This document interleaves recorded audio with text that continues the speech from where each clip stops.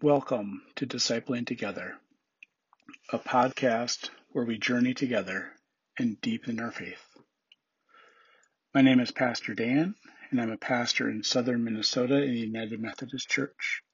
I serve 3 congregations in Vernon Center, Amboy, and Winnebago, Minnesota.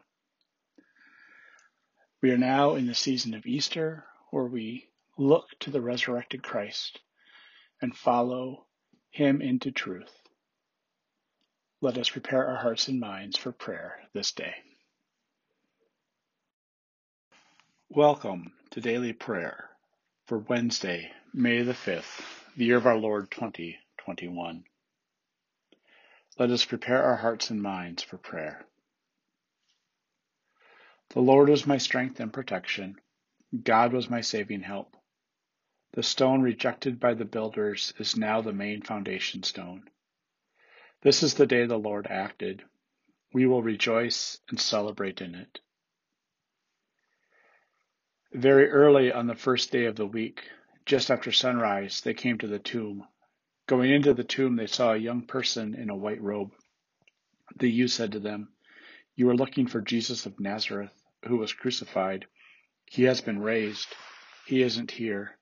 Go, tell his disciples." Our reading today comes from the Gospel of John, the 14th chapter. I won't leave you as orphans. I will come to you. Soon the world will no longer see me, but you will see me.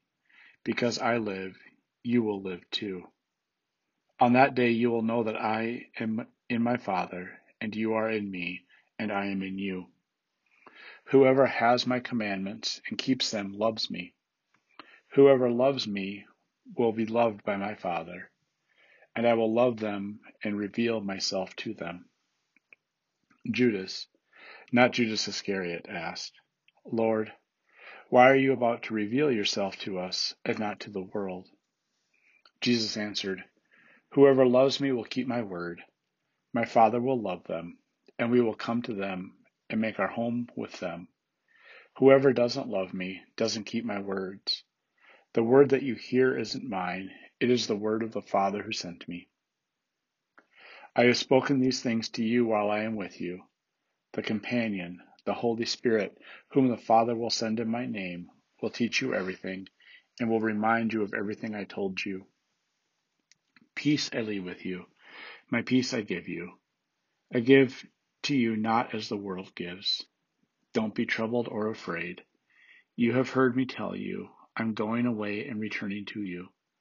If you loved me, you would be happy that I'm going to the Father, because the Father is greater than me.